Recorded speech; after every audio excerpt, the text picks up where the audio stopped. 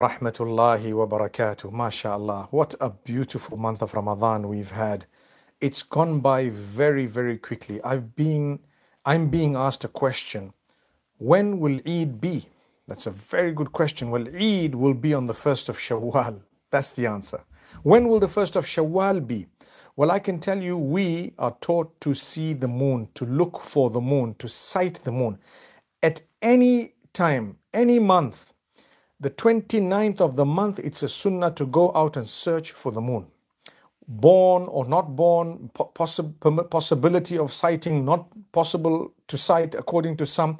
No matter what it is, the sunnah is 29th of the lunar month, you go out and search for the moon. Fulfill that sunnah with conviction in the heart, with belief that the Lord who created us and created the moon and the crescent would be able to show it to us if He wills.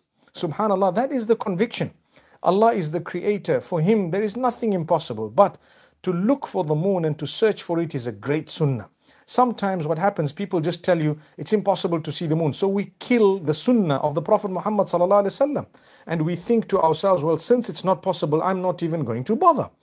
That's not how a mu'min, a true believer who follows Allah, who follows the revelation, follows Allah and His Rasul sallallahu alaihi wasallam should be behaving.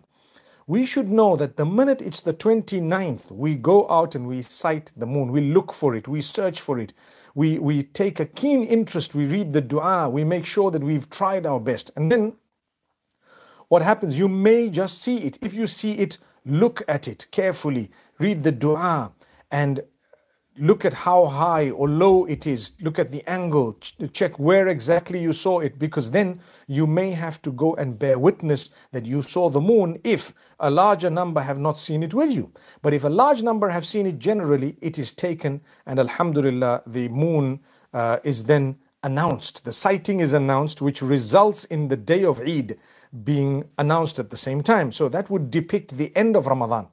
The start of Ramadan is by the witnessing of the crescent, the sighting of the moon. The end of Ramadan is by the sighting of the moon. Now, you and I know that every time there are differences of opinion in many countries, people who say we should follow one international moon, some people say no, we shouldn't follow an international moon, some people say we don't trust those people's moon, some people say our moon is better, and so on. Subhanallah, it's just one moon. But let me explain. If you understand why there are differences of opinion, it will become so easy for you to respect the others. Number one, are you allowed to see a moon with telescopic vision or with assisted sightings, like, sighting aids, that which like telescopes and things like that? Are you allowed to use that or not? So there are two schools of thought. The vast majority say you should witness or sight the moon with the naked eye. And then there are some schools of thought that say you are allowed to use telescopes and whatnot. So there will always be a difference between these two, because if you know common logic, both of them have a scope within the Sharia. They are legitimate opinions, even though the majority say you should use the naked eye.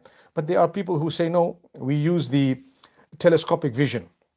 So if you are going to use telescopes, you're obviously going to see the moon before others. You're going to see that moon before others, because they will only be able to see it with the naked eye when it's much clearer in the sky.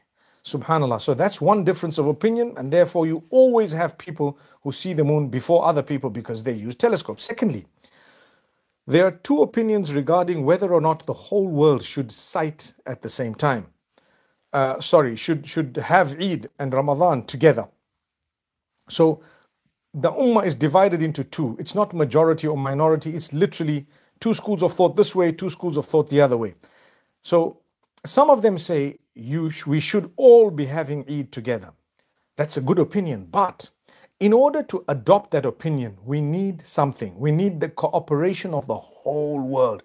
If even some people are not cooperating, we've got a problem. Because when they see the moon before you, you might accept it and take it. But what if you see it before them? Then what? They may not take it, so you then have a problem. So if the whole world is going to cooperate, then that opinion would be much easier to adopt, to say, listen, we can all have it together.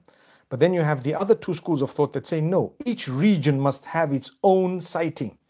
Each region must have its own sighting. So the Hanafi scholars say that, the Hanbali scholars say that, and this is why you get people who say, listen, we're going to see the moon here, and subhanAllah, you guys see it where you are, because we're in different regions. So it's called ikhtilaf al-matali', the differences in the horizon.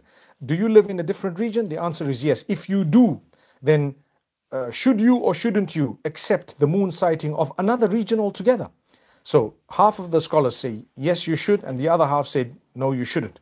So there is difference of opinion in all these different ways. One is using telescope or not. The other is whether or not you should follow a regional sighting only or a global sighting, right? Now, my brothers and sisters, there is a new issue that we have now. There are some people who don't even sight the moon. They decide in advance, listen, we've calculated everything. Allah says the moon and the sun is by calculation and so on, which is actually a misinterpretation of the verse. But let's not get into that at the moment. There is a school of thought that doesn't sight, a new school of thought. No sighting, not interested in anything. They just look at the scientific evidence. They say, okay, possibility of sighting, there we are. We're going to declare Hajj and we're going to declare the beginning and the end of Ramadan according to this. That's what some people say. So you find already a month in advance, they've already told you Eid will be on this date, this will be on that date, because they are using the new technology, they're using science, and they've actually totally discarded the sighting. Now, personally, I have my reservations, and I would respectfully disagree with that opinion, because you're killing a sunnah. At least you can seek the assistance of science completely, but you cannot base it totally on that. You seek its assistance, and you know there's a possibility of seeing, perhaps not a possibility of seeing, there's a greater chance of seeing, it's not so likely that you see, but the ultimate criteria should be the witnessing of the moon.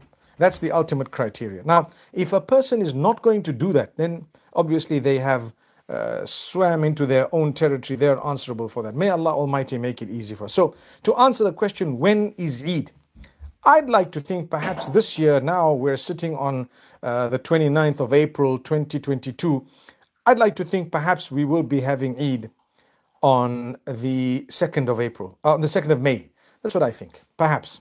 Because it seems like the moon is only going to be born at a certain time. If you calculate all of it, there is a possibility that there is a great chance that it will be sighted, at a certain point. But for those of us who started Ramadan in such a way that by that time it's going to be 30 fasts, then whether you see the moon or not, the 30s is over.